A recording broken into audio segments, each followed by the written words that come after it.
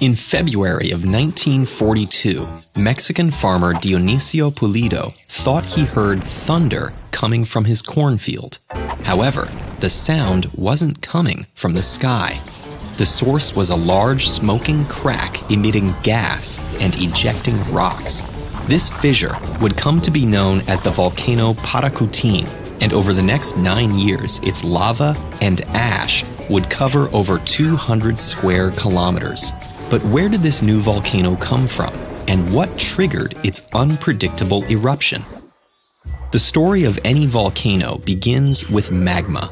Often, this molten rock forms in areas where ocean water is able to slip into the Earth's mantle and lower the layer's melting point. The resulting magma typically remains under the Earth's surface thanks to the delicate balance of 3 geological factors. The first is lithostatic pressure. This is the weight of the Earth's crust pushing down on the magma below.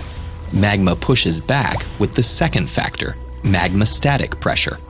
The battle between these forces strains the third factor, the rock strength of the Earth's crust. Usually, the rock is strong enough and heavy enough to keep the magma in place. But when this equilibrium is thrown off, the consequences can be explosive. One of the most common causes of an eruption is an increase in magmastatic pressure. Magma contains various elements and compounds, many of which are dissolved in the molten rock. At high enough concentrations, compounds like water or sulfur no longer dissolve, and instead form high-pressure gas bubbles. When these bubbles reach the surface, they can burst with the force of a gunshot. And when millions of bubbles explode simultaneously, the energy can send plumes of ash into the stratosphere. But before they pop, they act like bubbles of CO2 in a shaken soda. Their presence lowers the magma's density and increases the buoyant force pushing upward through the crust. Many geologists believe this process was behind the Paracutin eruption in Mexico. There are 2 known natural causes for these buoyant bubbles. Sometimes, new magma from deeper underground brings additional gassy compounds into the mix. But bubbles can also form when magma begins to cool.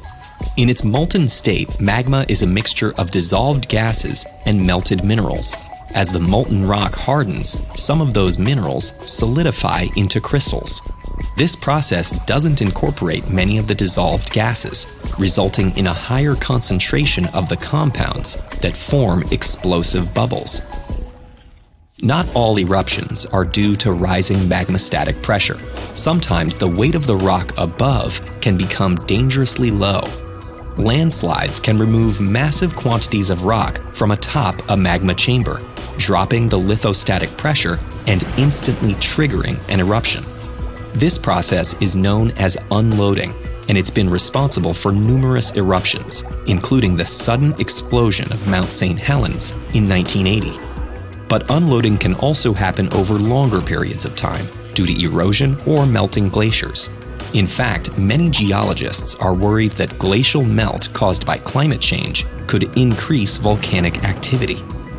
Finally, eruptions can occur when the rock layer is no longer strong enough to hold back the magma below. Acidic gases and heat escaping from magma can corrode rock through a process called hydrothermal alteration, gradually turning hard stone into soft clay. The rock layer could also be weakened by tectonic activity. Earthquakes can create fissures, allowing magma to escape to the surface, and the Earth's crust can be stretched thin as continental plates shift away from each other. Unfortunately, knowing what causes eruptions doesn't make them easy to predict. While scientists can roughly determine the strength and weight of the Earth's crust, the depth and heat of magma chambers makes measuring changes in magmastatic pressure very difficult. But volcanologists are constantly exploring new technology to conquer this rocky terrain. Advances in thermal imaging have allowed scientists to detect subterranean hotspots.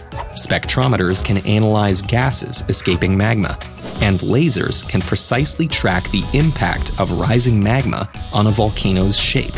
Hopefully, these tools will help us better understand these volatile vents and their explosive eruptions.